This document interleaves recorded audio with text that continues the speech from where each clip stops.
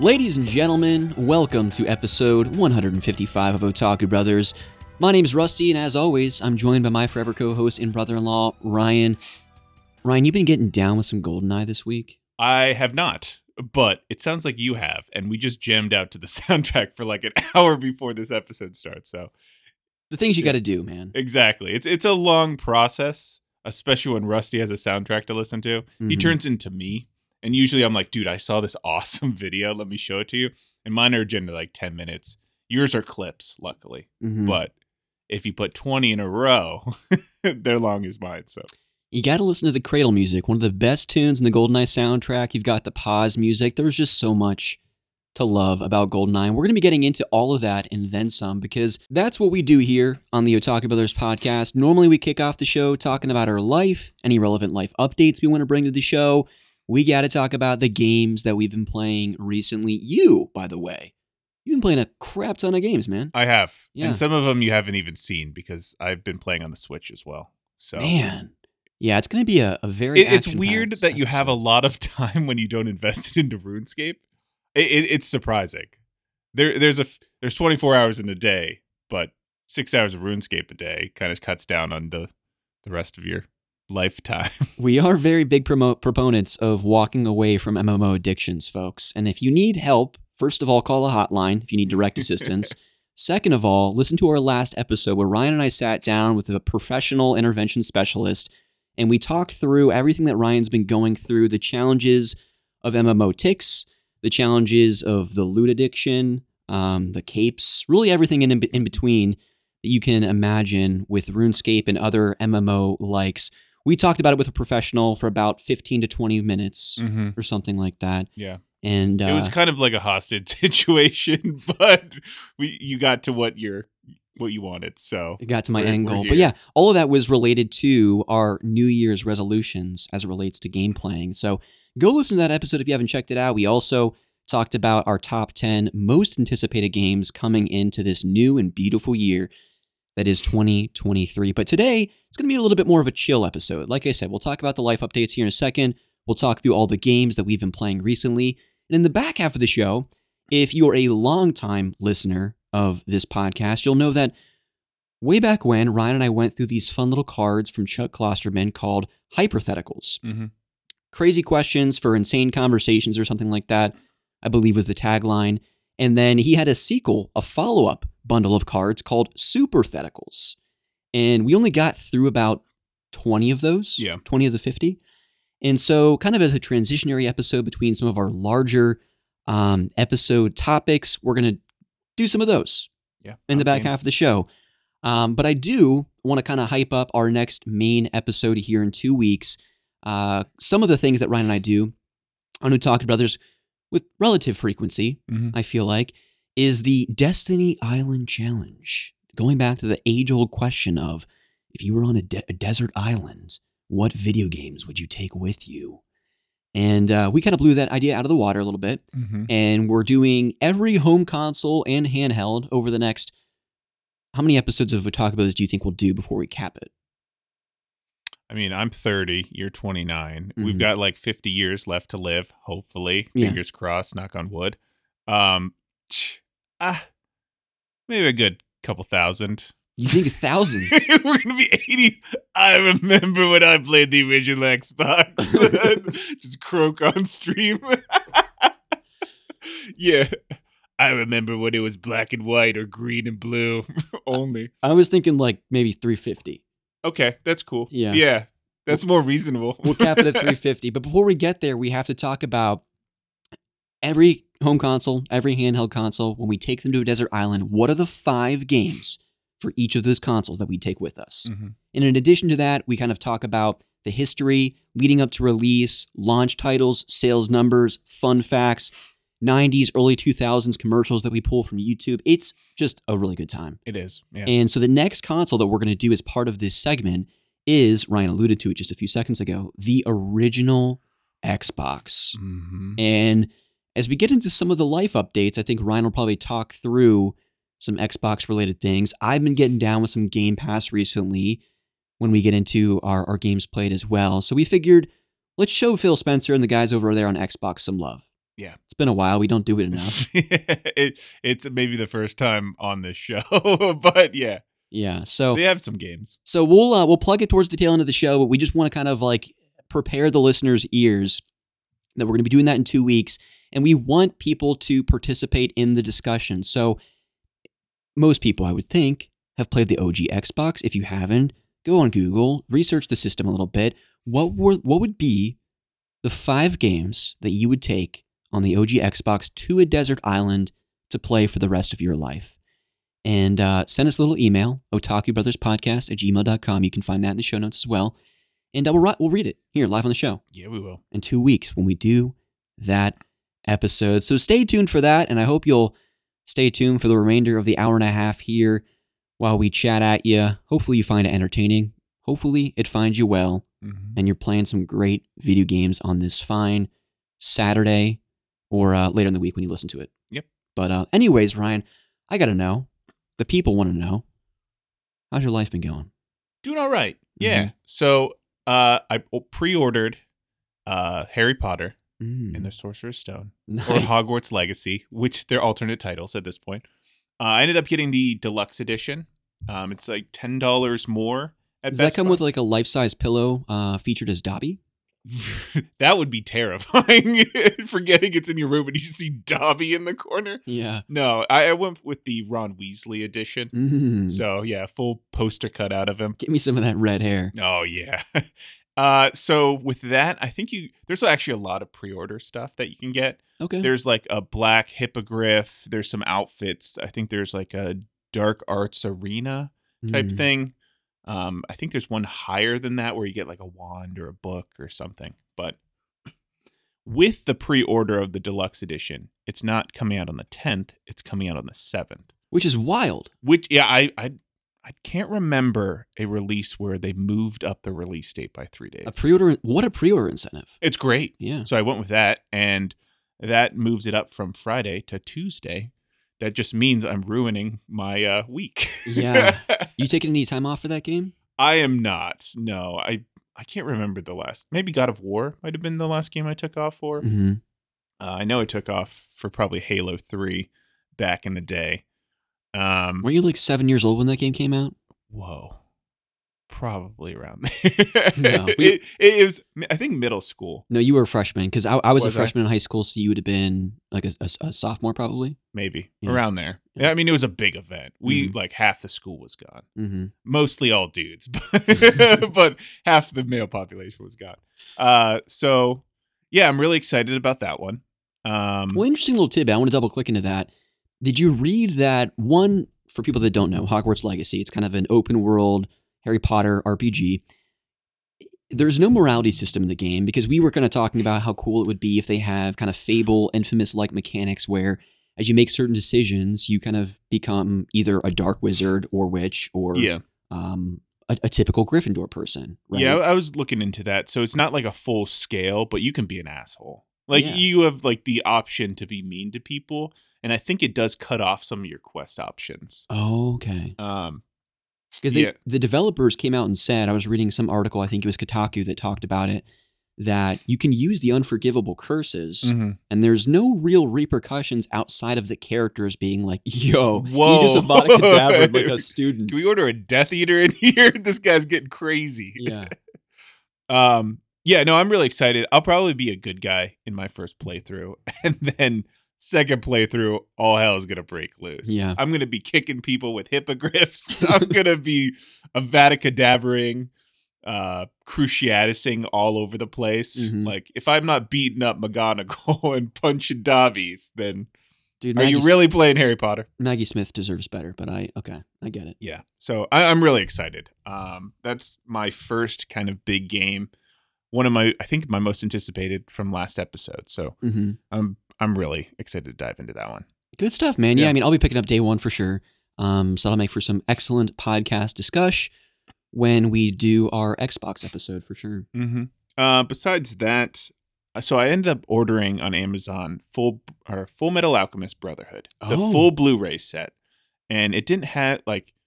I ended up putting it in for the first time because like you're going through Hunter x Hunter, and that's Full Metal Alchemist, my clothing on our logo Mhm. is Edward Elric's. Yep.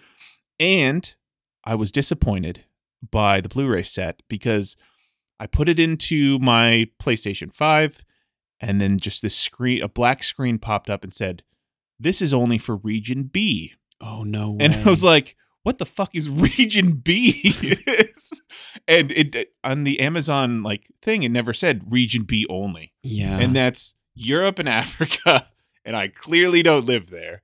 So I needed Region A, which is like $100 mistake. That's a difficult thing with Amazon sometimes, because if you don't pay attention to the picture, sometimes when even recent games, if you try and order Fire Emblem Engage now instead of pre-ordering it on Amazon, you might get a European copy for reasons I can't even understand. I didn't even know that was a thing. Yeah. That I had to be worried about. Apparently it is. So I'll have to VPN myself over to Europe maybe to play it. I don't even know if that'll work. I think you need to return it and get Well, I bought it months ago. So and you didn't think to test it after it arrived? I didn't know this was something I had to look for. So how was I supposed to know I needed to test it? Just like my Xbox that I got. Yeah, so that's an issue. I need to figure out a solution for, but kind of a letdown that I didn't get to watch that this week. Mm-hmm. Well, just the next time you're in Zimbabwe. I've made some mistakes. So yeah. I also bought an Xbox One, which is a big thing. I went to the same store that you bought some games from recently. I ended up picking up an Xbox One, I think original styling, version 1. And then I got Sea of Thieves and the Rare Replay. Because I want to go through Banjo-Kazooie. You talk it up, and I felt like playing through it. Mm-hmm. But I a week after I got it, plugged it in. I was like, yeah, let's play some Banjo. The disk drive doesn't work. That's not good. And I didn't know that. I mean, you go into a GameStop, they test those systems for the most part before they close down. And I assume this was the same way. They go in, they're not going to sell faulty merchandise. Mm-hmm. I was wrong. So my disk drive doesn't work. And that's the only reason I bought the Xbox One was for the disk drive. So I need to figure out a solution for that, or I'm going to sell my Xbox. So my Xbox experience this year has been tainted already on top of the lag of games for current system that we rag on. So a little sour taste in my mouth, but. Well, and the unfortunate thing about that store, it's kind of for lack of a better word, it's kind of like a pawn shop. Yeah, so when I was looking at these other Xbox, version 2 or whatnot, they're like, hey, this has a timestamp. We can't sell this to you until 4 days from when I was in there. And I was like, oh, that's weird. I've never heard of that. He's like, we just need to check the police databases to make sure it's not stolen. I was like, oh, this is where you sell stolen stuff, not the Thieves Guild. So yeah, I did a lot of things I don't think about. Yeah. So yeah. Well, and the other thing about that, because it's, I guess, a pawn shop, I don't go to pawn shops frequently, but if you look on your receipt when you buy stuff there, the return policy is 24 hours or you're screwed. Yep, and I'm screwed. Yeah. I went with the latter choice. Yeah. So, I still have the price tag and stuff on it.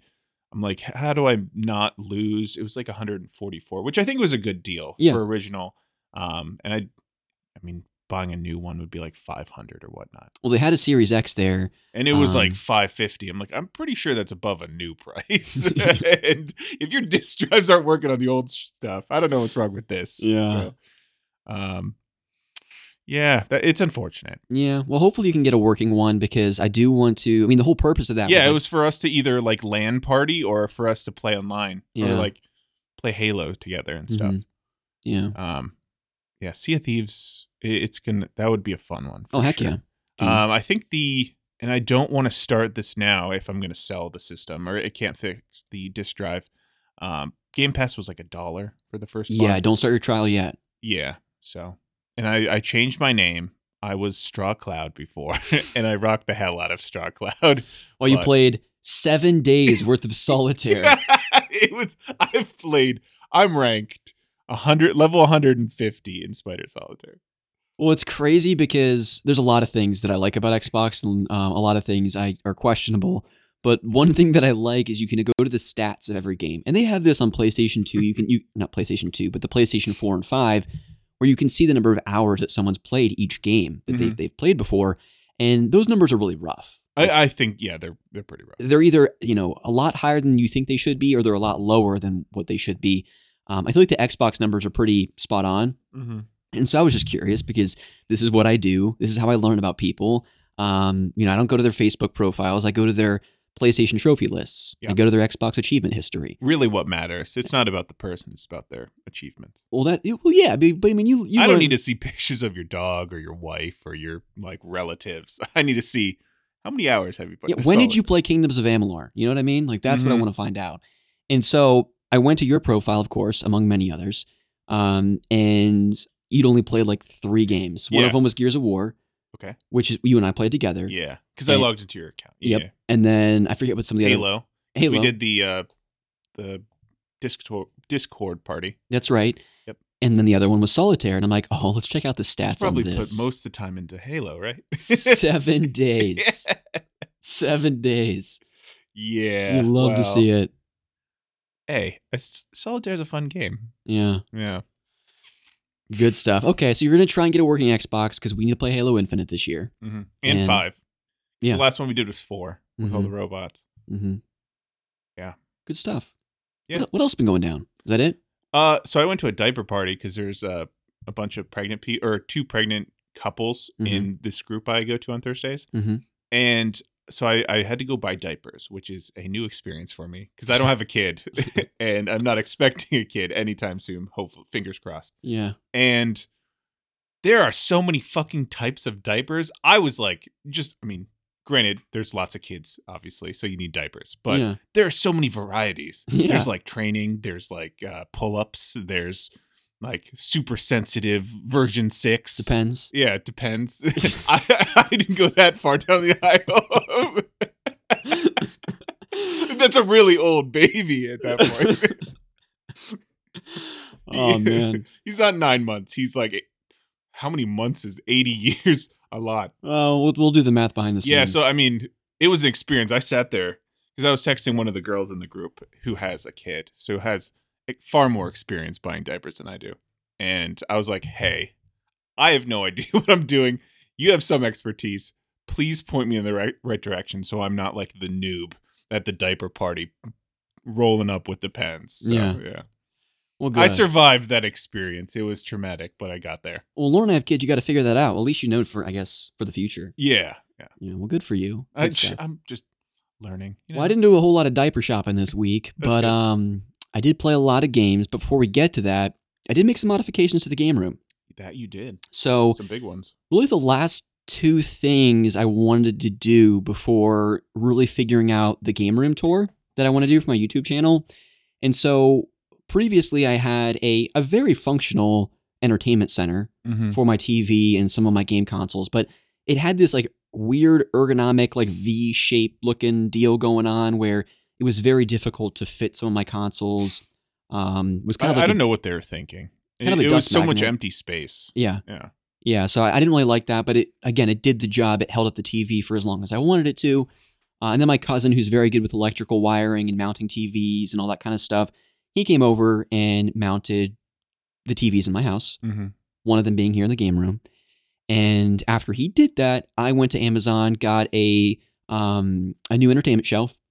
It's very low to the ground, nice and wide, has some great pockets for, I guess, 2 cabinets on the far left and far right, and has the perfect amount of space to showcase my retro consoles. Yeah. But also now that the TV's mounted, the PS5 that's like 4.5 feet tall can sit on the entertainment shelf without going in the way of the TV. Yeah, no, it's a big improvement. Yeah. Sure. So I'm excited about that. And I also did something this week, Ryan, that if you go back about 30, 40 episodes, and even that YouTube video that I posted, how my game collecting habits have changed, I did something I told myself I would never do. I told myself, if you'll remember, that I was never going to buy any more game shelving units for the game room. What was my rule? Well, I mean, that's your rule. No more shelves. But yeah. My rule was, in addition to that, was if I go beyond the space I have on those shelving units, It's You're time going to start selling games. to get rid of existing games that I have, right? Make room for new ones. And, you're going on Amazon as you do. And when you add an entertainment unit to your cart, it's like, oh, well, while you're shopping for furniture, check out this stuff. We see that you buy games frequently. Yeah. Why not add Why not bundle it? Why not bundle it with this little entertainment shelf that holds like 125 Wii games was literally the unit of measurement they were using on Amazon. Okay. It's a metric. It is. But whatever. So I totally did. I added it because I've had all my Xbox stuff sitting in my closet over here, and I needed a way to display that. And I knew that the 2 cabinets on the entertainment shelf that I bought was not going to be enough.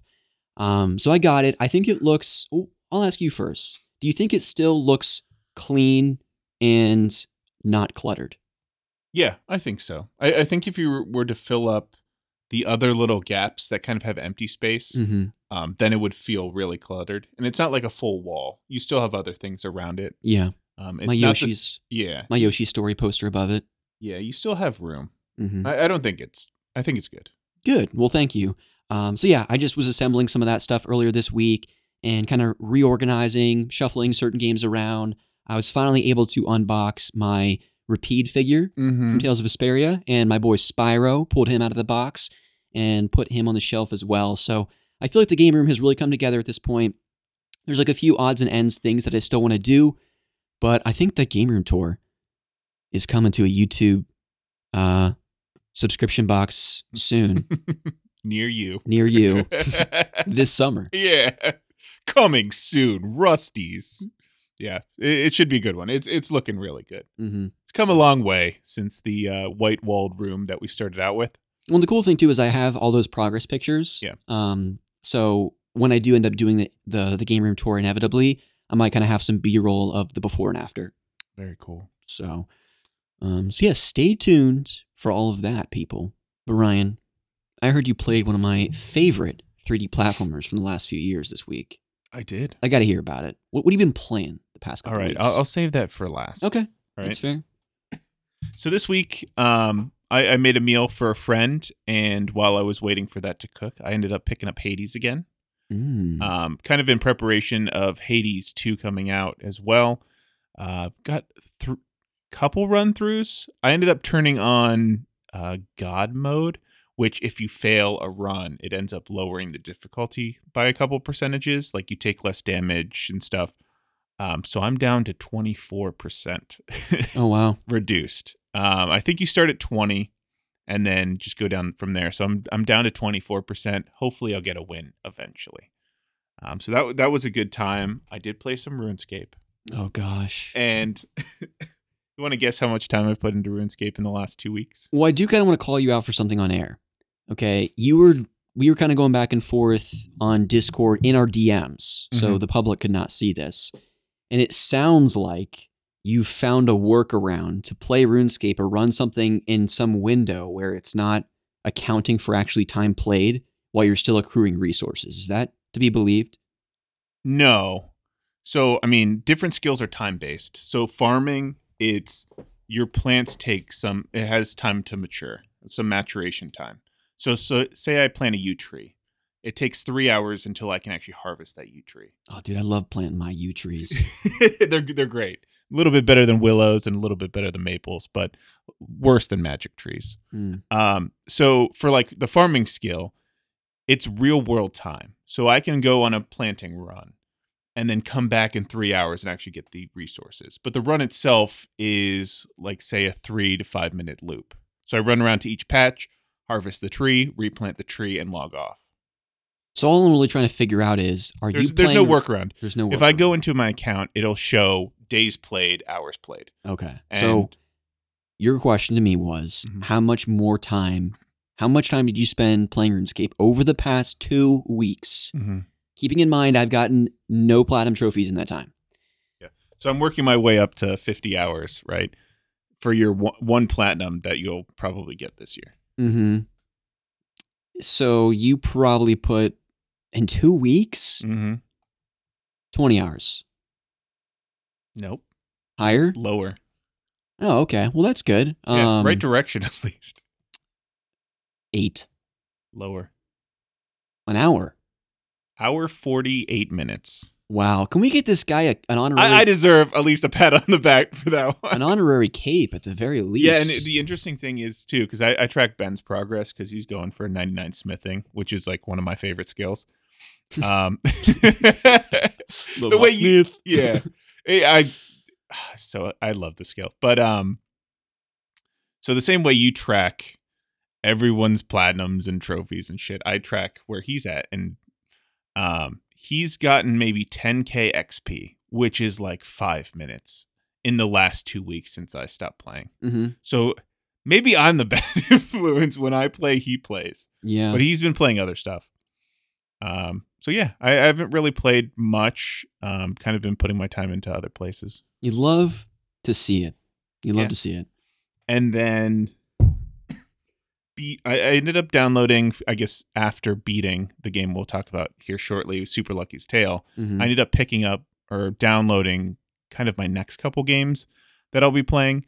I downloaded Hot Wheels Unleashed. Oh, yeah. Which is a fun racer. It was free on PlayStation Plus a while back. Yeah, so that's just kind of like an arcadey game in between kind of stressful stuff. How is it? It's a lot of fun. Yeah. It's really cool, and how in-depth they go with those Hot Wheels. Like, the models are spot on. I heard the models are spot on, and the track design is really well done. Mm-hmm. Yeah. Yeah. So I've only done maybe 4 or 5 races, and there's no, from what I've seen, there's like loot boxes for like randomly getting cars. I heard that, yeah. But it's all in-game from races. You can't buy any, right? Yeah. Like, no, I looked because I'm like, there has to be a way that like people or them trying to money grab. And no, I didn't see any. I heard that's, that's great that you can't use real world money to get them. But I have heard that the time it takes for that stuff to reset can still be a bit tiresome. Yeah. So there's like the random loot boxes kind of where you get a random car and you can get duplicates and stuff, but you can sell them for like upgrade materials. Okay. So at least it's not like a complete wash or loss. But there's like a store and it filters, say, 8 different cars that you know you're going to get if you buy it for like 1,000 versus the 500 for a loot box. Well, that's a little nice dopamine rush though, getting a new car every once in a while. It's cool. And especially at the beginning, you're like, oh, I never saw that Hot Wheel in the store. So yeah, that's a fun one. I downloaded A Plague's Tale. So the problem is with pre-ordering Harry Potter and it coming out on Tuesday, I thought I had a week and now I have like 3 days to figure out what I want to play. So that's a little difficult. It's downloaded, so I'll eventually get to it. It's, I think, a 12-hour game. Yeah, it's around not too there, bad. so not too long. And then Hot Wheels kind of balance that one. And then I also, you've been bugging me about Final Fantasy 15 for the longest time. And you describe it like Monster Hunter. And I finally pulled the trigger and I started Monster Hunter Sunbreak. No. So I've had this game for like a year. I think it came out in July of last year. And when it came out, I had put 145 hours into the base game. I'm like, I'm pretty good where this is at. I'm not feeling like a full, like another dive into it. But I'm kind of in between Harry Potter, similar to like the Hot Wheels game, going on a hunt or so. So I put a little bit of time into that. So this is, like, base game is low rank, high rank, and this is the master rank. So the next, it's a full game, but it's like the hardest difficulty. Okay. I was like, layman's terms, please. Yeah, so you get like, basically you work your way up through the first game to get like the highest level armor, and like you're like, oh shit, I'm awesome now. Like I can tank high level monsters. You go into master rank, and basically the first level set, like level 1 master rank, is maybe 100 defense above. So translated, this is like late game, post game MMO. Yeah, it's similar to Iceborne to Monster Hunter World. It's basically that expansion of the harder difficulty. Okay. So I started that. I made my first kind of armor set, and I'm pretty happy with that one. It's a good time. Yeah. Cool. I like that you're... I felt like the lead-in of Final Fantasy 15 would be funny, but Yeah, well, I didn't find it. yeah, I very was funny. like, I know I'm letting you down again. I'll get to it eventually. And then the cool thing, so now that I'm immersed in this Sunbreak world, I'm watching YouTube videos and stuff. And on the 7th of this month, there's going to be the 4th title update. So they're adding new monsters, new harder difficulty stuff. And from what I'm reading is the 5th and final update is going to be in April. So similar to like Iceborne, they released the Fatalis Hunt, and then basically they stopped adding any new content. And interestingly enough, with that timing is within the next month or so after the Fatalis Hunt dropped, they announced Rise. So not word on the street, but what people are theorizing is right after they drop this in April, there's going to be potentially a Nintendo Direct to announce the new Monster Hunter. Like Monster Hunter World 2 or whatnot. There's no way they'd be at a Nintendo Direct. I feel like that would be like at a Capcom. That's how they did Rise. Yeah. Was a Nintendo Direct. But I mean, I feel like they've had this string of Sunbreak, Rise, Outbreak, freaking Moon Rises or whatever the fuck that these Monster Hunter titles. I feel like World 2 has to be the next. Yeah, I think so too. Maybe we get that in the summer kind of show. Potentially, but I mean, after this final title update, they're going to be making more Monster Hunters. The last 2 sold like gangbusters. Well, in recent years, Capcom has had their own section of E3. Now, granted, the content of those presentations has been very lackluster, but I have to wonder if, riding the success and revenue streams of the Resident Evil remakes of the world and Resident Evil Village and 7, Monster Hunter World has to be around the corner. Yeah, Monster Hunter World 2. I yes. mean, so I'm really excited about that potentially coming, and then going through Sunbreak is a ton of fun. Okay, good stuff. I mean, cool. you told me that you played all these exciting games, and we've spent the past 10 minutes talking about RuneScape and Monster Hunter, so it's just a little disappointing. Well, Monster Hunter is my number 1 game, and I'm. It's hard to compare to World, because World is my favorite game of all time, and Rise is great. I'm enjoying Sunbreak more than the base game, but it's hard to compare to like where it falls in line with those two because of just kind of the experience around World for me. But yeah, it's a good time. You'll eventually need to play Rise. Yeah, about the same time you play Final Fantasy 15, buddy. How about I substitute 15 with 16? Don't you owe me like a dinner for not playing Bioshock 1, 2, and 3 back to back at this point? You forget about that? So I was playing Super Lucky's Tale this week. Maybe. I think so. Yeah. I know so. Hey, I feel like Super Lucky's Tale is a good compromise to not going through Bioshock. It's a great, happy game. Oh yeah, no, it's great. I'm incredibly happy that you played it. And I beat it. I mean, shit. This is like 1 game in 1 month. That's good. I mean, granted, you've beaten like 4 games at this point, 3, yeah.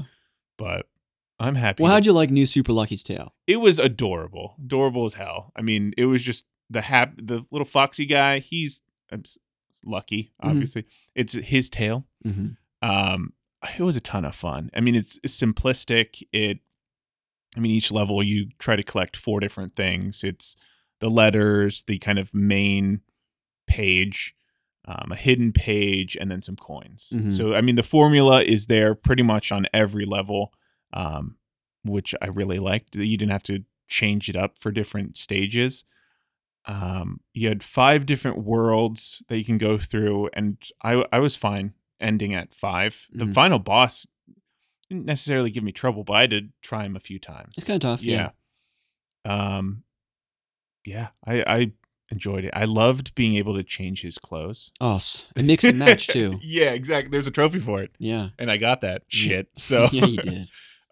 Hell yeah, you did. Yeah. Wear those clothes.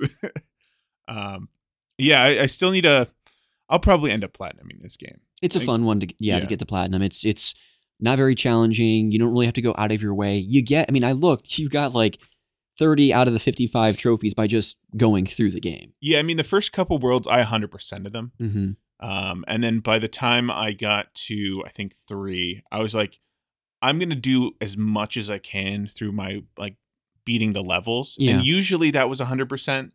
But there's a lot, like some of the puzzle dungeons.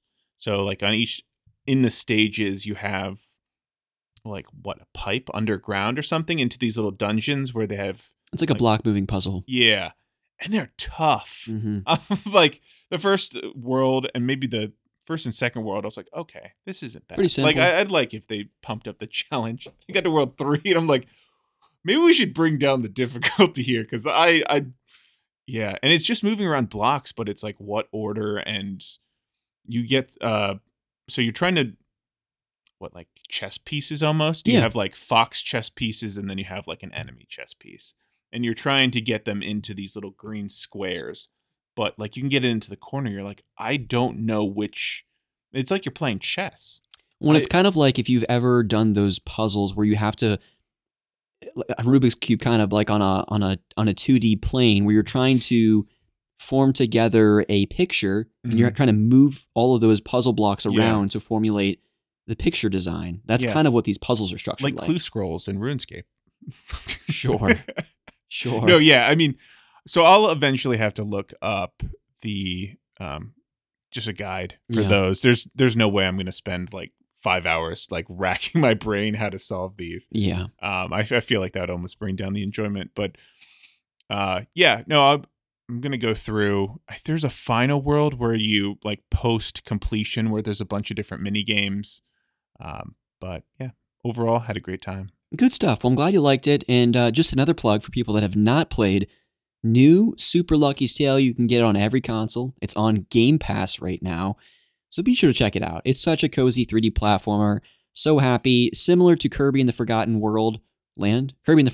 It's impossible to play new Super Lucky's Tale without smiling. Mm-hmm. Yeah, especially with the smiling fox, like looking. If you go idle, he starts like talking to you. Yeah. Yeah, he's just making noises. He's so cute. So, well, good stuff. Yeah. Is that all you played? Yes. Well, good stuff. 5 different games. That's a nice little mix of things. I like it. A little Hot Wheels action, a little 3D platformer goodness. I was debating between Hot Wheels and pod racing. Oh, yeah. So, but I think I'm stuck on pod racing. Like there's one race where I'm like, I slam into walls way too hard. So yeah. I went with the lighter of the two. Good stuff. A solid, admirable list of games, right? Mm-hmm. Yeah. Thank you. I'm looking for your approval. Most people in are. my gaming work. Yeah. Anyways, so I played a nice little mixture of games this week as well. I can't really remember why I booted up. Oh, no, yeah. I booted up my Xbox Series X because GoldenEye was released on the Nintendo Switch and the Xbox this past week. Excuse me. And I just wanted a nice little boost of nostalgia, play through the GoldenEye campaign, and that's exactly what I did. Breezed through it. I couldn't believe I had a similar experience earlier or late last year when I was going through Kingdom Hearts 1 for the Proud Mode trophy. Yeah. And what was so mind-boggling to me playing through that again as an adult was I was clearing Kingdom Hearts worlds in like 30 to 45 minutes.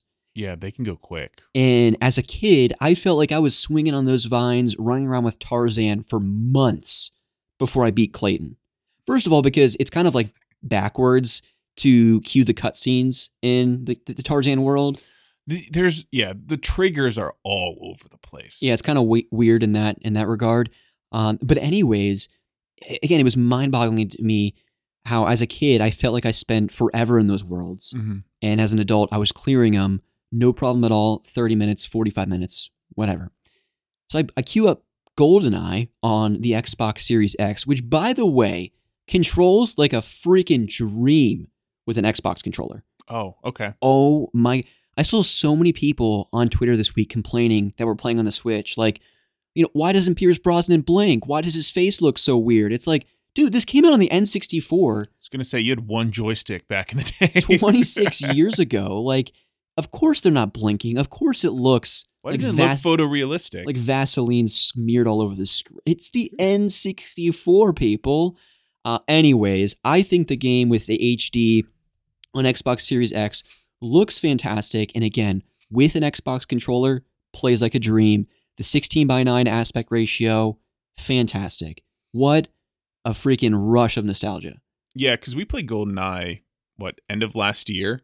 with a couple friends from work, and I never played it as a kid. So playing it on with the N64, just going back to an N64 controller was rough. But I could imagine that playing like a dream. Yeah, no, it's so good.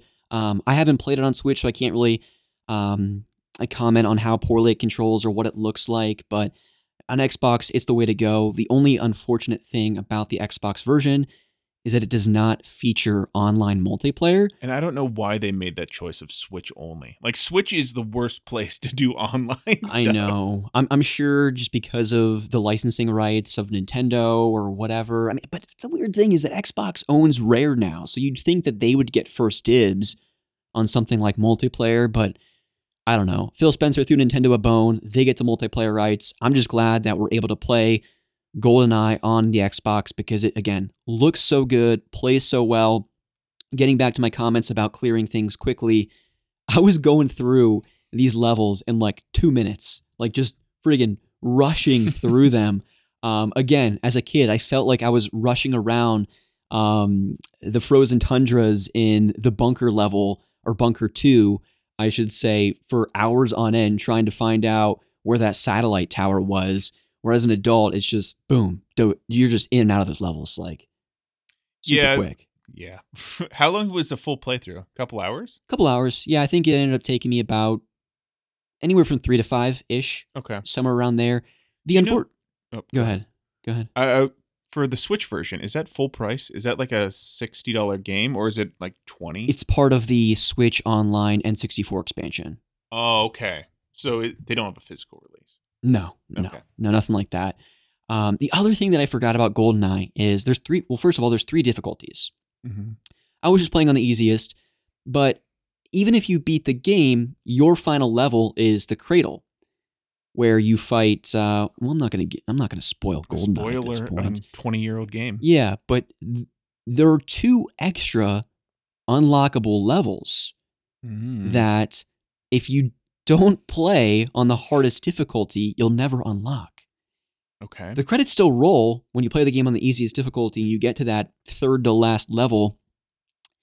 And I was hoping to be able to just like throw in a cheat code or something like that and play those final levels because I've never actually beat them before. I've always just as a kid played up to that 3rd to last level, but no cheat codes. You have to do it. Play through the entirety of GoldenEye on 00 Agent. And let me tell you, that is no easy task. Really? Really challenging. Even with the 2 joysticks? Yeah. It's hard. Like, you die quick. I feel like you run out of ammo a lot faster because it's more challenging, the guys take more bullets to kill. It's tough. But maybe we can do a swap the controller action sometime. Okay. And try and get through it because I'd really love to finally play the I've never played the base game. Yeah. So I don't know. All I know is there's a dam somewhere in there that people talk about. The classic level. Yeah. But yeah, no, GoldenEye was a lot of fun. Again, sure, it hasn't aged super well, but it also came out like 26 years ago. So I don't really anticipate it to. But outside of that, Final Fantasy 12, Ryan. It's a big one. The Zodiac Age. We clocked in at just under 50 hours and we rolled credits. Hell yeah. And fantastic game. Someone tweeted me last night after they saw my beat tweet about it and said, how does this compare to other Final Fantasies? Such a subjective question, right? Yeah. I mean, everyone, I think, has a different idea of what their favorite Final Fantasies are. I mean, people oftentimes point to something like Final Fantasy VII, but I know people that point to something like Final Fantasy VIII, which is not really one that people tend to talk about in higher regard. Or don't hold in the same regard as something like 7. But if I had to like just off the cuff rank them, like 13 and 9 are like S tier Final Fantasy. Okay. And after that, I'd even put Final Fantasy VII Remake up there as well in like S tier. I feel like Final Fantasy 12 would rank really high B tier for me. Okay. And I'll talk more about this in my review that I'm going to be posting on YouTube, maybe next weekend if I can get around to recording this week. The story is certainly serviceable. It can get a little political-like, but it really just boils down to there's a country in between 2 warring nations, and this Princess Leia-like character has to figure out a way to intervene to kind of quiet the tension. Okay. That's really what the story boils down to. But yeah, you can kind of get lost in the nuance a bit. I didn't feel like it had as likable a cast as something like Final Fantasy XIII, where even though 13's story can be a convoluted mess and half the time I don't even really understand what's going on, I still loved the characters. Yeah. And I also loved the battle system. So it had two very big things going for it, not to mention the tunes. Yeah. Final Fantasy XII has an okay cast of characters, an okay story, but a freaking banger combat system. And I think that's why it doesn't quite reach A tier for me, but really sits high up on B. It's an excellent Final Fantasy game. I do not think it's talked about enough. People just typically talk about like the 7s and 10s of the world, the 6s, maybe the 4s. I hear no one talking about Final Fantasy XII. Yeah. And they should be, because it's a really great JRPG and an excellent Final Fantasy game. That the combat system is certainly the thing that shines most. But I hope after my YouTube video, I can get more people to jump on the FF12 train. You were saying you had some issues with the kind of end of it? I almost threw my controller through the TV, actually. Can you explain that? Yeah. So in very PS2 era JRPG fashion, the final 3 hours of the game is kind of like the Return of the King, where there's just like 12 different fake out endings. Yeah. There's also a crazy boss rush mode towards a type of thing, kind of similar to Kingdom Hearts 1, right? Okay, a required boss rush. All required. So at the very tail end of the game, I'll stay away from spoilers, but you have to climb this tower. It's 100 freaking floors. And you have to climb up pretty much every single floor, 1 to 100, to face a certain boss. And then there's another hour and a half of another section of the game where you go up another tower. Go fight. And it's a bigger one. Go fight another boss. But when you get to, there's 3 different like tiers or sections of this 100 floor tower. First one, it's very much just kind of like going through the motions, clearing monsters, getting to the second tier. When you get to the second tier of this tower, things get a little bit more challenging, where you walk up to this grid and you have the option to sacrifice one of 4 things before going through the next 3 levels. Okay. You can either sacrifice attacking, so you literally can't use any attacks with your party. You can sacrifice the use of magic. So which kind of alienates one person, or healing. Yeah, think your healing spells. You can sacrifice your mini-map, or you can sacrifice the use of items.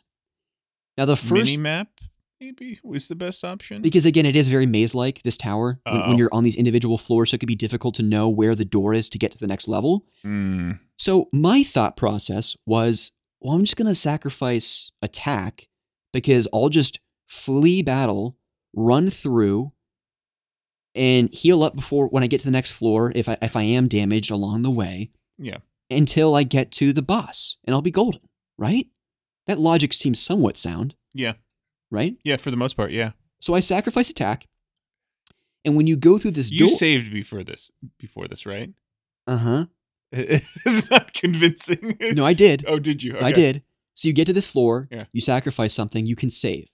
But when you walk through this door, you're locked out. You can't get back unless you reload your save, of course.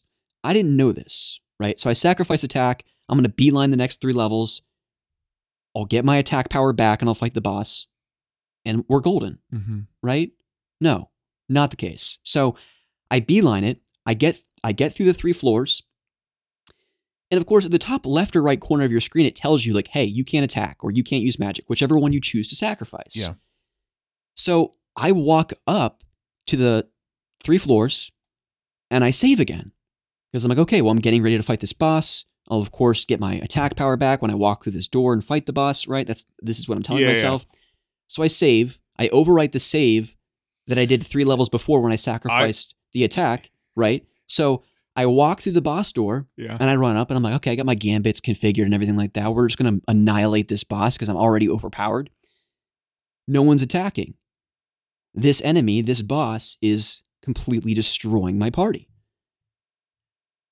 Now, granted, my mage is healing them, but I can't attack. So I'm like, okay, well, this is bizarre. So there's one option where you lose the game. So I paused the screen. I'm like, what is going on? So then I, of course, am like looking up guides because I've really not consulted a guide in Final Fantasy XII at all to this point because it's a very intuitive game. You always have a way marker on your map. You know where you need to go. So I'm like looking at these guides and it's like, you're a dumbass if you select attack. You're a dumbass if you select magic. You're a dumbass if you sacrifice items. Always sacrifice the mini map because you can still go to the pause screen and pull up your map. It's just not on the HUD of the game. I didn't think to look at a guide before this, so I'm thinking like, okay, well, this sucks. I'll just die and I'll run back down 3 floors and select minimap and just redo all of this. So then I rush all the way back. I go down 3 floors, which is not easy either because you're getting attacked by really high-powered enemies and you run the risk of, while fleeing, dying. Yeah, they don't let you leave or whatnot. Yeah. So I run down the 3 floors. I get to the door. It's locked. I can't get back out. I'm like, well, fuck. Let me just reload my save. Yeah. Wait a second, Rusty. You overwrote the save when you got to the floor before. So I was like, how am I going to do this? Because the other thing that I didn't know about Final Fantasy XII, this is a PSA to people that want to play this game. You have 6 party members at any given time. Mm-hmm. For the entirety of the game, I used 3. And my brain, my little pea-sized brain, I thought, as I'm gaining XP for these 3 people that are in the game fighting, the people that are outside of the game are naturally also getting XP, right? Mm-hmm. Pokemon taught me lots of things over the past few years. XP share, always. Right? Not the case. So most of my party's like level 52. These 3 schmucks are like level 12. So why did you only have 3? Could you only have 3 out at a time? It's a 3-party system. Oh, okay. Yeah. But you just had like reserve. My point in saying that is the way you configure your licenses, your job classes or whatever. I have a white mage who's primarily healing based. The one who's level 12 that's not in my party for the most of the game to this point is a black mage. Yeah. So she can do like thunder and everything like that. So I thought like, well, I'll spawn her in, still have my white mage in, and then I'll have a tank just to draw the boss's damage, right? Guess which boss is not vulnerable to literally any black mage magic power? This one. Yeah, you're screwed. So I found a workaround. This boss, mind you, has like 350,000 HP or like 500,000 HP. Oh gosh. I had a guy in my party with a spoon that had this magic ability that always guaranteed 1,000 damage. 500 attacks. That's rough. And did not require any MP. How does that work? I don't know. So I didn't ask questions. Yeah. So basically, and at this point, I couldn't spawn out to like get extra ethers or whatever. Yeah. I just had to rely on the items I had. So I basically had my white mage in the corner, just constantly healing this guy that was just throwing needles at the boss like every 10 seconds. And I just had to wait it out. I exhausted all my ethers. My white mage was next to death, still just healing this guy, throwing his little needles. And I finally defeated the boss. It took like 20 like in-game minutes. Most boss battles in Final Fantasy XII last like 2. Holy crap. So it was a nightmare. I literally thought I was going to be blocked out or locked out of the rest of the game, and I was going to have to watch a cutscene. I was sweating, dude. Yeah, how long did it take you to figure out that workaround? I'm sure there was just pure panic. Oh, panic. I was just going through all the menu systems and trying to find like who can do damage, who is guaranteed to do something against this dude. Like I was throwing fucking items at him. Like I was just throwing items at him that did damage, and that was just doing like just hit him with the potion bottle. See how much damage it does. Like, take it. Yeah. Concussion. Can I roll that? I was doing everything possible. I found the workaround. I found the strats, not the speedrun strats, but that's ridiculous. I mean, even me playing BioShock, like I get into a new area and I'm like, because you can screw it up, and I have like 6 saves, and I have one that I cycle through, saving over like the main one. Man, that's That's a rookie mistake. I had to walk away. I went downstairs to Lauren. She was watching Hunter x Hunter. Is it Hunter x Hunter? Hunter x Hunter. Hunter x Hunter. So she was watching that downstairs and crocheting. And I go down and she looked at me. She's like, "What's wrong?" And I was like, I fucked up my Final Fantasy 12 save. She's like, "What happened?" And I kind of walked through the whole story. And I was like, "I'm literally doing 1,000 damage with this one guy, and it's going to take forever." And she's like, "Well, just keep going. You got this." She was the best cheerleader, right? She's like, "Okay, I'll go try." And I came downstairs just weathered in a shell of my former self. And I said, hollow eyes. I said, "I've seen some shit." I said, "I did it." I was like, "I'm going to go take a walk." Oh, gosh. It's like shell shock and then just like existential crisis. Yeah. Like I just felt like, I don't even know how to describe it. I went and took a walk. I came back. Be alone with my thoughts. I do. And we persevered and we finally rolled credits in Final Fantasy. After that, I just kind of steamrolled the rest of the game. But that, oh my goodness. After that, did you get your attack back? Yeah. Okay. Yeah. That's such a hard choice for. Yeah, so if anyone plays Final Fantasy 12, do not be like Rusty, Ari Lewis, 2011. Sacrifice your map and continue to go through the game. You'll be golden. Do not learn from my mistakes, people. Mm-hmm. Learn from my mistakes. But yeah, gosh, that was crazy. Final Fantasy 12, we knocked that out. GoldenEye, we knocked that out. Then I was just kind of like, dip my toes in a couple different Game Pass games. Yeah. So I'll just rattle through these quickly. One of them I've started. It's honestly my kind of like before bed ritual at this point. It's called Unpacking. Okay. You literally, from this isometric perspective, in a variety of different rooms, in a variety of different environments, just unpack moving boxes. And so think a college dorm room, right? Yeah. When you move in for college, it's a nice summer breeze going on, and you have like 5 or 6 boxes that you bring to college with you. I've unpacked stuff before. Yeah. Yeah. And so you have like your pencils, your computers, your pants, your underwear, your Game Boy, and your books, your textbooks, your journals, all of that stuff. You're taking in each individual item out of the box and placing it and organizing it around the room. It is one of the most, surprisingly, relaxing games you'll ever play. You have this chill, instrumental, soft piano music playing while you do it. What is this on? Xbox, Switch, you can get it on everything. Yeah. But it's free on Game Pass. That's a weird one. It sounds like a weird concept, but it is the point is just to unpack the boxes? Yes. And when you unpack each box, like the cardboard box like disappears, it's so satisfying.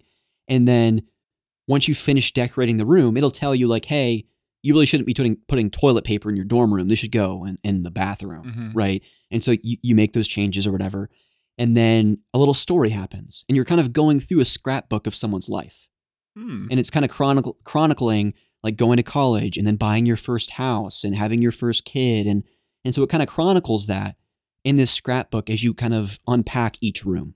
That's kind of cool. It's really neat, super chill, highly recommended, a terrific little indie game. Great to play before bed. Cool. So I've been playing that. I also played a game called Somerville. Never heard of it. So from what I understand, the co-founder or one of the co-founders of the studio that developed Limbo and Inside, 2 very highly regarded indie titles, he left the studio to form a different independent studio, and their first game was Somerville. It's kind of a side-scrolling adventure game. Think like your old school Flashbacks or Another World or even Pitfall. And it's very dark, kind of War of the Worlds-esque story where you kind of drive home with your family. It's a man, his wife, and his little child, and their dog. They live out in the middle of a farm, kind of in the middle of nowhere. They're sitting there watching TV one night. They all fall asleep. And in the background of the almost kind of claymation diorama-looking house that you live in, you see all these red lights and a big thunderous crash. And what happens is these aliens invade Earth. Oh. So without going into spoilers or too much detail, you play as this man he ends up kind of getting these powers as a result of this alien invasion. And you use those powers to solve a variety of environmental puzzles to progress the story and figure out what happened to your son and your wife. Because they're taken, they kind of vanish. You don't really know what happens. And so the game is really you just trying to get closer to where the aliens crash landed, using your powers to solve a variety of these environmental puzzles and kind of figuring out the whereabouts of your family. Nice. And there's no dialogue, there's no narration. It's all kind of played out just by the actions of your characters. So you usually don't like puzzle games. Mm-hmm. Is it Rusty approved puzzle game? It is. Yeah, Okay. very, very simple stuff. I never really consulted a guide. The only time I did actually consult a guide without spoiling too much is I got to the very tail end of the game. And you had to sacrifice a map, attack, defense. Exactly. Magic. No, the game just kind of like abruptly ended. And I was like, well, that's weird. And then it like sent me back to the last checkpoint.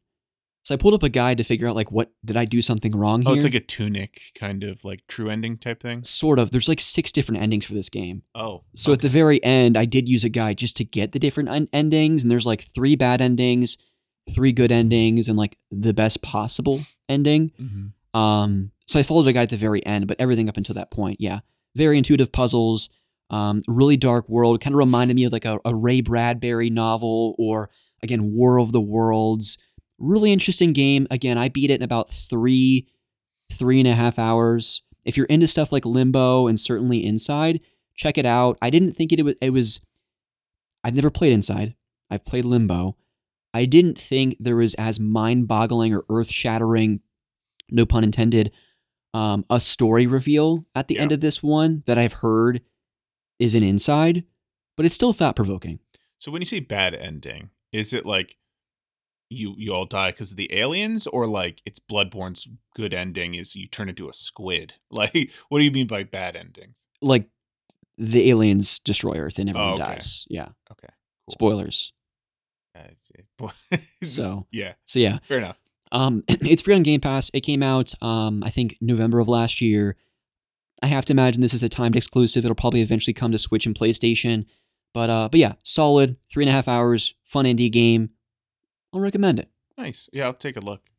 Last thing I'll mention, Ryan, earlier this week, there was an episode of The Last of Us that you've not seen yet, so I will not go into spoilers. Yep. But everyone knows that's been following The Last of Us TV show on HBO up to this point that Nick Offerman plays the very charismatic and interesting Bill in the game. Yeah, I haven't met him yet. Yeah. Well, you're in the show. You haven't seen the 3rd episode yet. Oh, is this actually in the game itself? These characters that are in this episode? What the fuck, man? Have you never played The Last of Us? Fucking a decade ago. Bill's town is like one of the most memorable story beats of the game. Oh, I don't remember that at all. I remember like the first 2 episodes worth of stuff, but like after that, it's pretty blank until like the last couple hours. Next weekend, I'll be holding auditions for a new co-host seat for Otaku Brothers. Who has played Final Fantasy 15, The Last of Us in the last year, BioShock, and Kingdom Hearts, goes on. Batman, Arkham Asylum, and Middle-earth Shadow of Mordor, okay? You've played all those games. It's a high bar. I will say that's a high bar. Holler at me, okay? Slide into my DMs. But yeah, no. So Bill's Town, very memorable moment. That's just before Ellie and Joel make their way to Pittsburgh. Mm-hmm. That's how they get a car. Bill gets them to a car type of thing. But anyways, all of that to say, Nick Offerman from Parks and Rec fame plays Bill in the show. And naturally, because he was on the show, he's been on a few late night TV shows like Jimmy Kimmel. And there was this clip that started going viral of him on Jimmy Kimmel. And I'll play the clip for people because it kind of goes into the reason that I played this last game that we'll talk about here in just a second. The Last of Us was started as a video game. Have you ever played that video game? No. About 25 years ago, I played my last video game, and I'm very indulgent. I have the same way. I lost a couple of weeks to a video game called Banjo-Kazooie. Okay. And two weeks went by, and I was like, oh my God, the slow dopamine drip is so delicious. Then it's over, and you're like, yes, I won. And immediately I'm like, what have I done with my life? Yeah, right. And so I decided I'm never going to do that again. And so thankfully, because games have gotten so good, like The Last of Us, that I think I'd be in a basement and I wouldn't even be going to audition for shows like this. So yeah, basically, because Nick Offerman played this game 25 years ago, and he's not since played a video game, that was really not the angle I was taking with this. It was more, hey, if he can do it, it's time for Rusty to finally roll credits in Banjo-Kazooie. Because the listeners are well aware, especially if you've been around for a while, there's a handful of games that I love so much, I just figured, I'm just going to walk away right at the finish line. You know what I mean? Yep. Why would you want to see a great thing end? And the reason why, spoilers, I didn't want to finish Banjo-Kazooie was not because I didn't really want to see the ending. It was Click Clock Wood just ruined me. The platforming is very challenging, even for veteran 3D platformer fans like myself. Climbing up that tree, I'm not going to get into the nuance. You know, if you've played Banjo-Kazooie, you can pull up videos, gameplay guides, or whatever. It's just tough.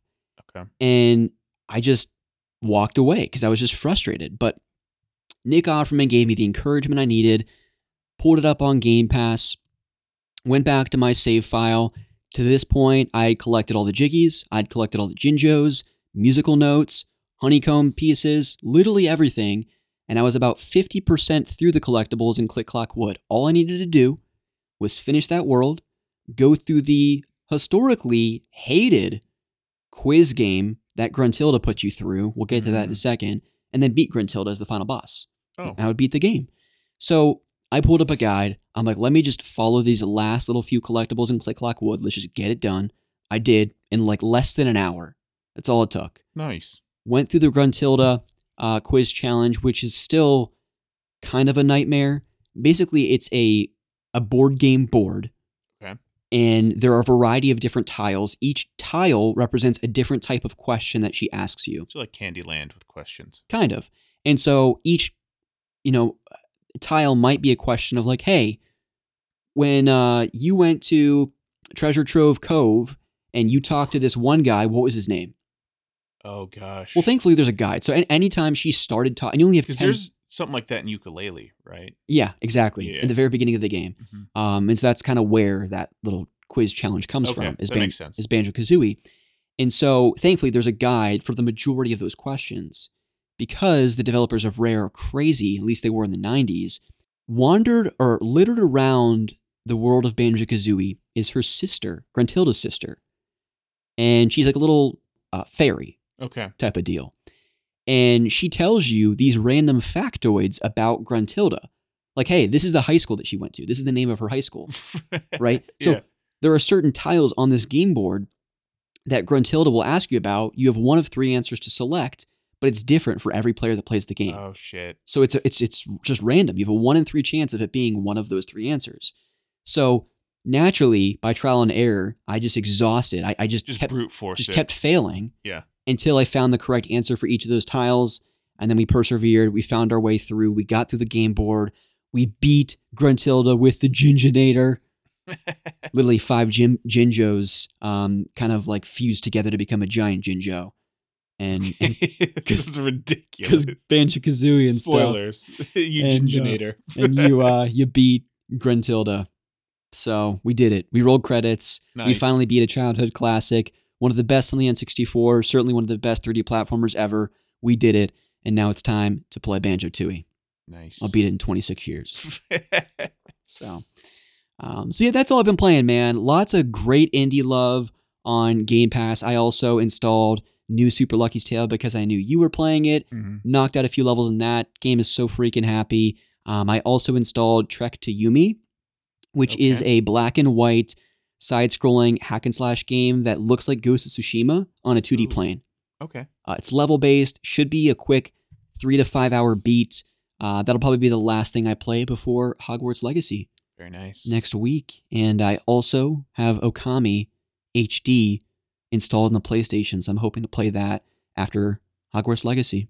Lots of good games. A lot to of come. excellent gaming in our futures. Yes, for sure. I'm excited to hear what you think about Plague Tale. Yeah. It's going to be It's similar to BioShock. It's going to be hard for me to get through, but I'm excited. Be a nice talk challenge. highly of it. Be a nice challenge. But Ryan, I need to fill my coffee. We need to take a quick break. We'll queue up some tunes. We'll allow the listeners to refill their beverages as well. And we'll be back for some, I imagine, absurd conversation. Lots of laughs with some Chuck Klosterman Supertheticals. We'll be right back.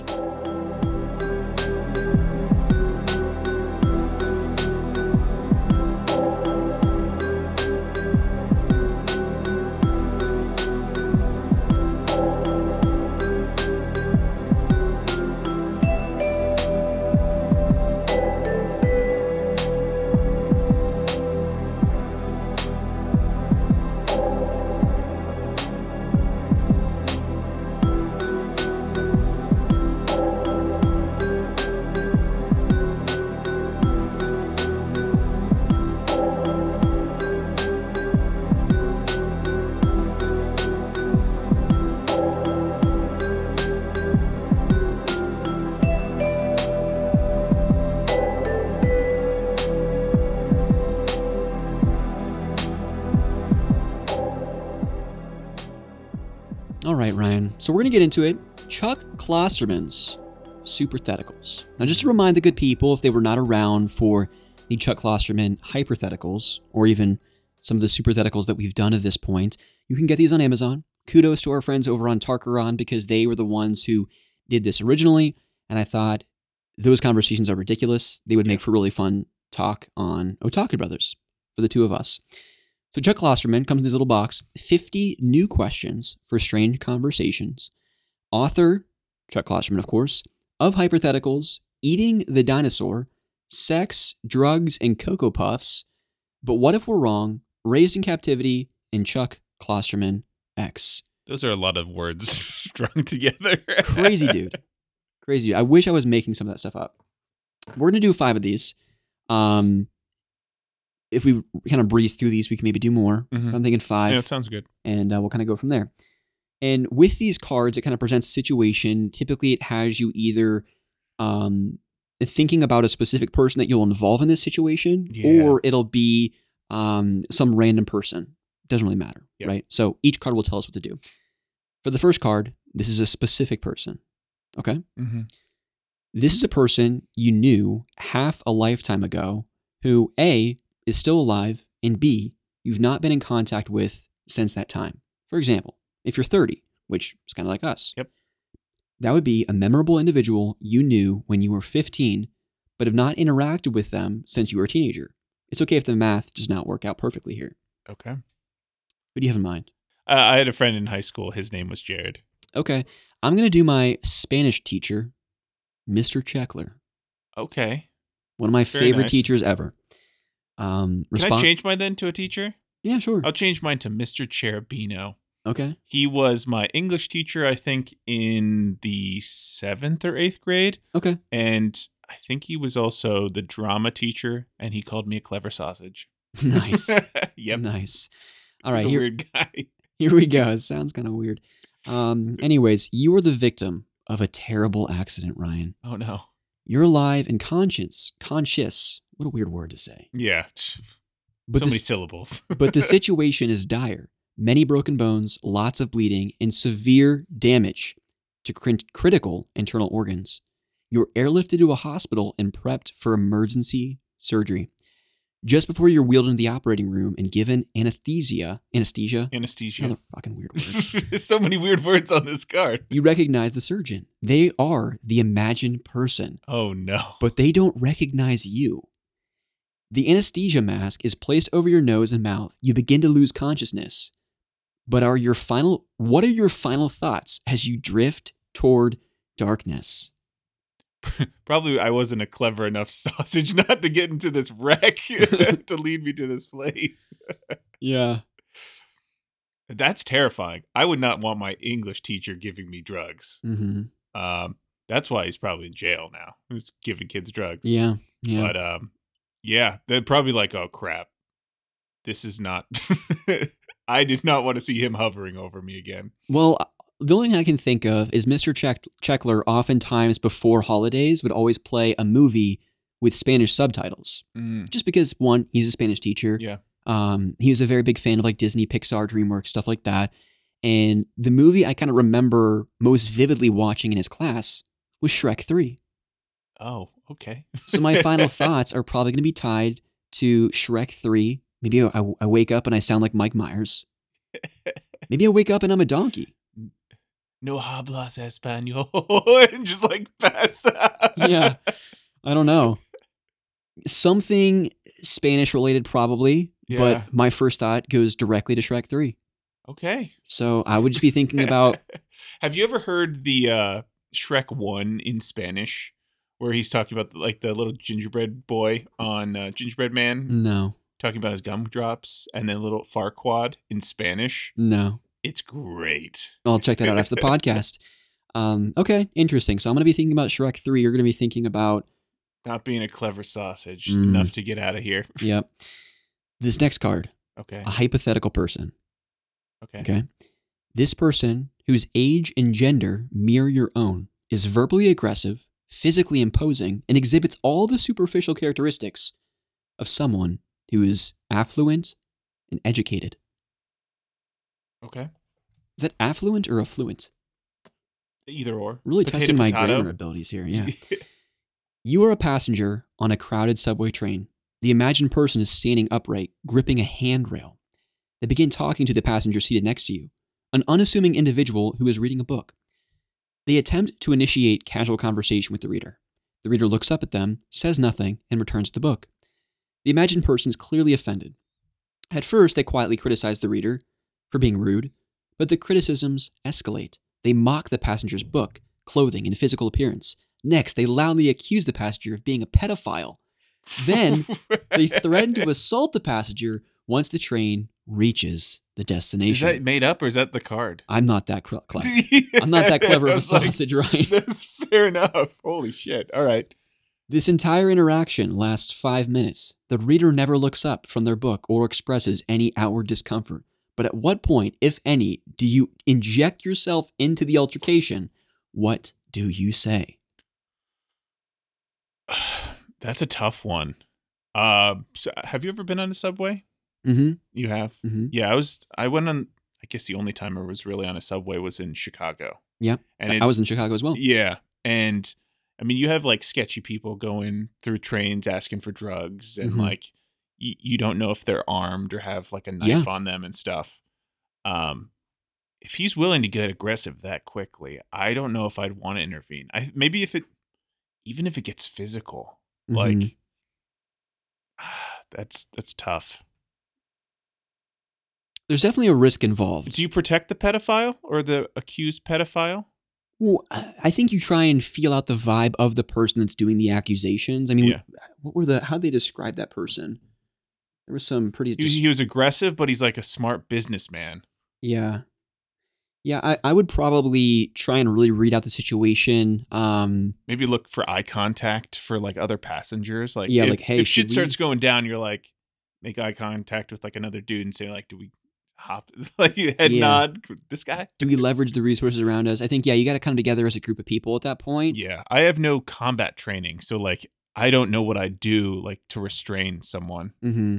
Yeah, I think it'd be more about just like power in numbers, Yeah. right? And just like look at the other people like, hey, if this escalates, like we got to protect this poor person over here, like just reading Romeo and Juliet. Yeah, I wonder what book he'd be reading. Like that would I thought that's make him go off so hard. knowing Chuck Klosterman, I feel like that would be the question. After all of that, he'd be like, what book was the passenger reading?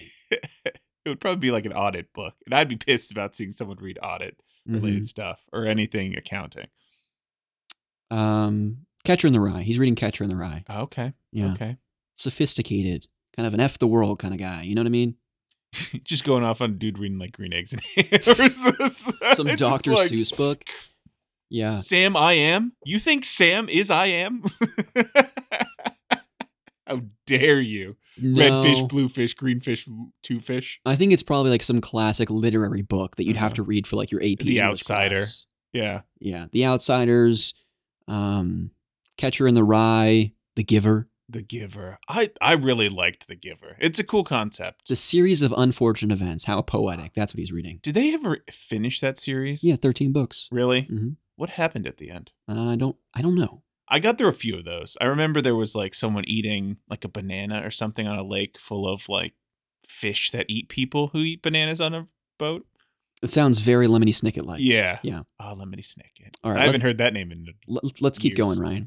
This next card. Yep. A hypothetical person. Or a hypothetical, not a hypothetical. It's a struggle. It's cool. Yeah. Either or. This person is someone you have nothing in common with.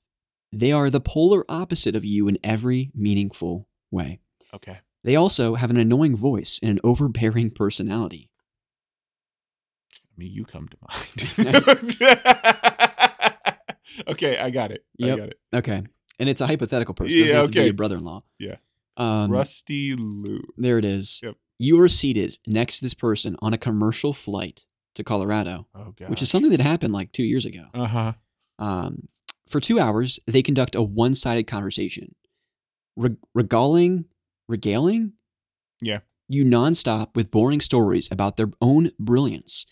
Suddenly, the left engine fails or falls off the plane, and the other spontaneously fails. The plane begins to nosedive. Most passengers start screaming and panicking, but your seatmate remains inexplicably calm and composed. They grab your hand, tell you their name, and say the following: I live in Denver. My name in the phone book. If I die and you survive, you must call my spouse and tell them that all the money is in a briefcase at the YMCA next to our house. In locker number 123, the combination to the locker is 1, 2, 3. They repeat this information twice so that you will remember it. The plane crashes into a field outside Denver. They die in impact, but you miraculously survive without a scratch. What do you do with the information that this person gave you? It's a good question. Go to the YMCA, grab the briefcase, see what's up, Mm-hmm.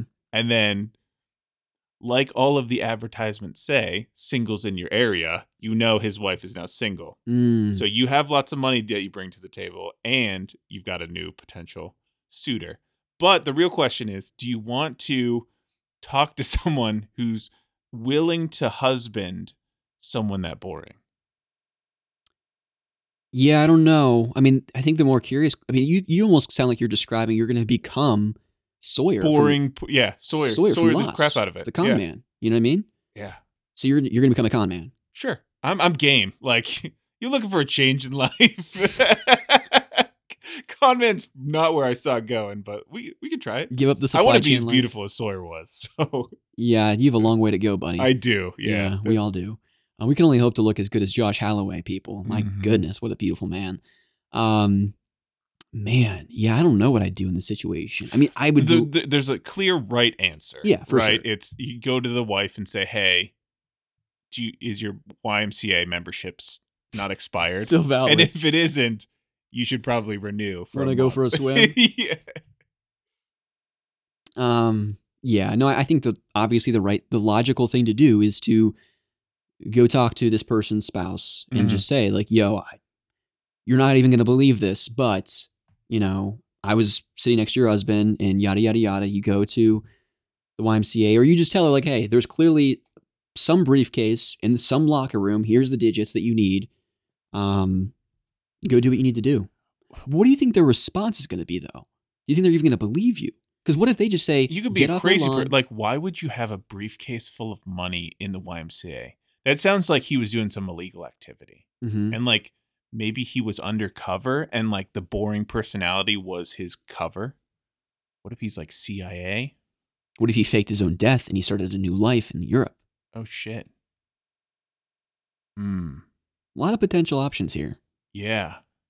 He also could have faked his death on the plane. Yeah, just get up, get another plane. Yeah. Why wouldn't he have gotten the briefcase though? Why leave it for your wife? Well, he was on his way back to Denver to get the briefcase. His wife still wouldn't have known about And it. he would have bailed from his wife. What? Yeah. That's a good question. There's a So lot many going on. questions with so little answers. Yeah. I think I'd probably just do the right thing. I'd go talk to the wife. Now, if she kind of like, What if she's snippy? yeah, what if she Yeah, freaks? guess you're not getting a briefcase full of money. Yeah. If she starts to freak and say like, hey, I was sitting next to your husband, and she just kind of starts throwing some like tantrum, starts Well, I slapping mean- me or something. I feel like if a random person comes to your door and says, "Hey, there's a briefcase in the YMCA full of money. Like, I feel like that's like, hey, you get an email from a Nigerian prince who needs like gift cards from iTunes to like reclaim his throne. Like, it's one of those situations. Oh, the right? classic Nigerian prince that wants iTunes credits. You're right. I need your help. And then once I become the king again, I'll give you all the money. Dude, yeah. I just need Sean Kingston's. It's really from like some like thing in Singapore where scammers, but yeah. I just need 99 cents so I can buy Sean Kingston's Beautiful Girl. Help me out. Such a classic. Mm-hmm. Right next to the Beatles and Queen. It's Sean Kingston. Oh, yeah. I think he recently came back and had like a new album. I believe it. Yeah. I believe it. Yeah, I think I'm just going to go talk to this person and just say, yo, you got this suitcase. Do with it what you will. But if she freaks, then I'm going to go pick up the suitcase. Exactly. I think that's the way to go. All right, Ryan. This next one, hypothetical person. Okay. All right. This person is tall, thin, hairless, and middle-aged. Okay. They are unclear. They are of unclear ethnicity and wear a monochromatic jumpsuit. I don't even know what. It's just a singular color. Okay. You are alone in a public park, relaxing on a bench, playing Hearthstone on your iPad. Your name is Blink. Oh, wait, no, it doesn't say that. This person approaches you. They somehow know your first name. They tell you that they've traveled through time from the distant future and that you should dedicate your life to mathematics because the work you will eventually do will positively change the future of humankind. This person tells you that you do not need to pursue any level of higher education or find a mathematical mentor. You just need to devote your entire life to thinking about abstract math in order to ultimately save society. You ask this person to prove that they are from the future. They say they can't do that because any information they give you might have a rippling effect that could alter reality. But they do tell you this: tomorrow, a strange thing will happen to a public official that will serve as proof of my claims. The next day, you learn that the governor of your state was killed and eaten by a bear inside the state capitol. How did a bear get into the state capitol? I mean, that's good proof. Yeah. I mean, very specific. yeah. No one knows how the bear got into the He was trying to building. levy some complaints, and it just escalated from there. Yeah. Is this enough to convince you to devote your life to thinking about abstract math? There's no amount of like divine intervention that would get me to do math for the rest of my life. I don't care if like a moose joined the bear eating the dude in the Capitol. Like, Yeah. I mean, that's why I left engineering. Hmm. Was the math was just no fun in those college courses. Yeah. Yeah, multivariable integrals. You want to find the amount of volume underneath a curve. Does that sound fun to you? It doesn't sound fun to me. No, not really. Cosine, tangent, sine. Fun stuff. Hard pass. Yeah. Hard pass on that. I would almost need, just give me the formula that I created or whatever. Like the proof. Yeah. Well, this just brings up like a more interesting topic. And I think you and I needed to kind of have Time travel? Yeah, some broader topic sometime related to time travel. Because I believe Josh Frantic, he sent us an audio clip a while back. And I still have all that stuff saved. Any email we've ever gotten from anyone, I still have it saved. But we should re-listen to that to kind of frame up a broader discussion around I think we will go through dark. the implications of time travel. Yeah. And just how because when you start thinking about it and you get too down that rabbit hole, you start thinking about what if someone has already gone back in time to redirect history. So I don't know, like friggin' we won the World War II, so the Nazis didn't take over like that one show you were watching. Yeah, from what I understand or what I've listened to, the timeline is linear up until the point that a timeline or a time machine is created, and then everything after that branches out. Mm. But like you can't go back in time before a time machine was created. But yeah, Interesting. I like the idea of like, or we should go through Dark again, which is very much like time travel related stuff, and then do that conversation. For sure. It's a great show. Anyone Okay. who hasn't watched Dark, watch Dark. Netflix, 3 seasons. Yeah, watch it before they increase the price based off of count sharing. Yeah, dude. So I was getting pissed, and I talked to my coworkers about this, and I was talking to Ethan about this as well. So it sounds like they might be doing it based off of the IP address. Mhm. So even like if you're VPNing to different countries, like you're stuck with, like for us, the US catalog. Mhm. Whereas like if I wanted to watch Full Metal Alchemist Brotherhood on Netflix, I'd have to go to like Germany or Mhm. something.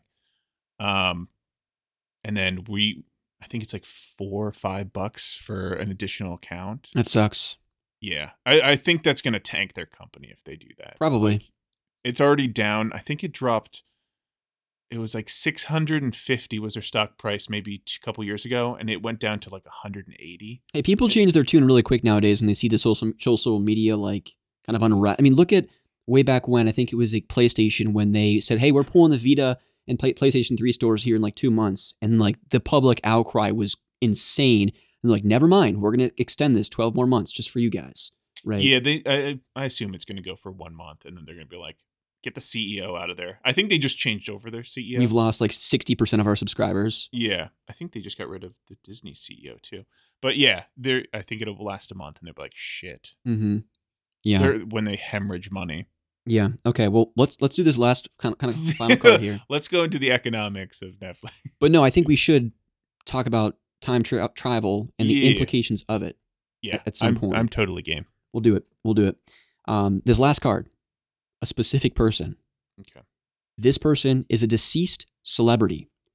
They can be any kind of celebrity, actor, writer, athlete, politician, but they must be dead.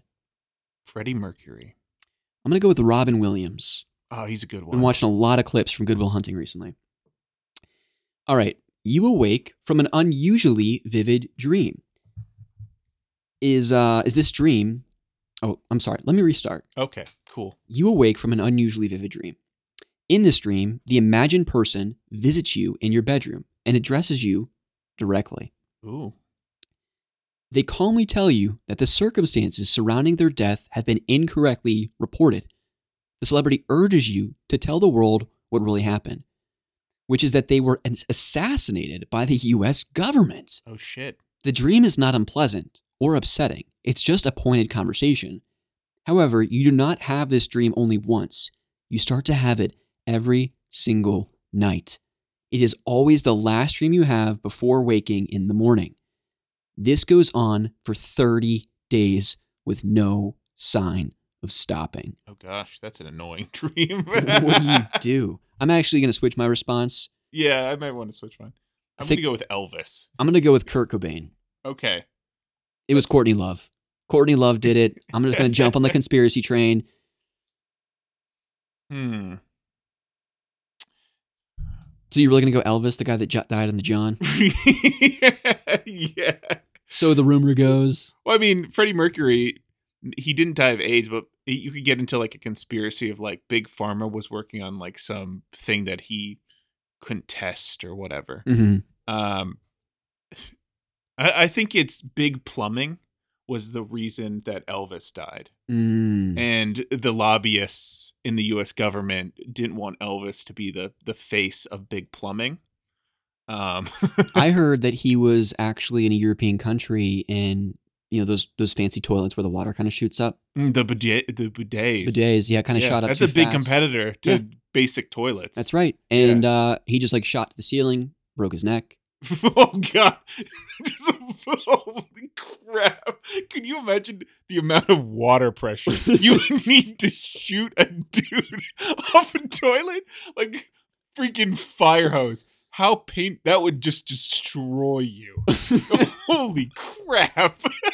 It's getting shotgun blast out of a bidet. Yeah. Wow. Malfunction. Yeah, I mean, there's three, as everyone knows, this is common knowledge. There are three big competitors in big plumbing. Mm-hmm. And that's the American style toilet, which is just really low tier when it comes to toilets. As a connoisseur of the toilet. Oh, sure. There's the European, there's the bidet, plus the basic kind of American model. And then there's the Japanese style with heated seats. You got bidets and everything. That's like the high tier. You can gamble. You can play pachinko like right there on the Yeah. toilet. Oh, there's so many. They provide a switch every toilet. That's why you get. Konami doesn't make Metal Gear Solid games anymore. They're just making toilets. Exactly. So, yeah, I think Elvis was, like you were saying, branching out to other markets, and they kind of had to frame him just drugs and I guess a shotgun blast of day water to the ceiling. Yeah. Wow. We'll go with that. Tragic. We're gonna have some Netflix. I think if we don't disappear when Big Plumbing comes after us after hearing this episode, it's a risk we take. That's right On Attack Brothers. Yeah, the truth has to come out, Ryan. Yeah, the truth has to come out. We'll be sure to reach out to Netflix soon to do a exclusive special on the true death of Elvis Presley and Kurt Cobain. Yeah, we don't have proof yet, but we're working on it. Yep. That's right. Wow, those are fun. Yeah. We'll definitely have to get back to more of the Supertheticals here soon. Hopefully everyone else out there enjoyed our fun discussion there, talking about our Spanish teacher, our English teacher, going under with the anesthesia stuff and Shrek 3. Wow, what a ride. Yeah, it was a good time. What a ride. But we'll do more of those, I think, between larger topic episodes like our Destiny Island Challenge, like our Memory of Melody stuff, like our E3 hype discussions or whatever. But in 2 weeks, we will be doing another Destiny Island Challenge episode for the OG original Xbox. We'll be playing all kinds of fun advertisements that I'll pull from YouTube. We'll talk about the launch leading up to the release of the Xbox, the launch titles, sales numbers, the birth of Halo and Master Chief, and we'll, of course, talk about our top 5 games on the OG Xbox that we would take to a desert island. Yeah.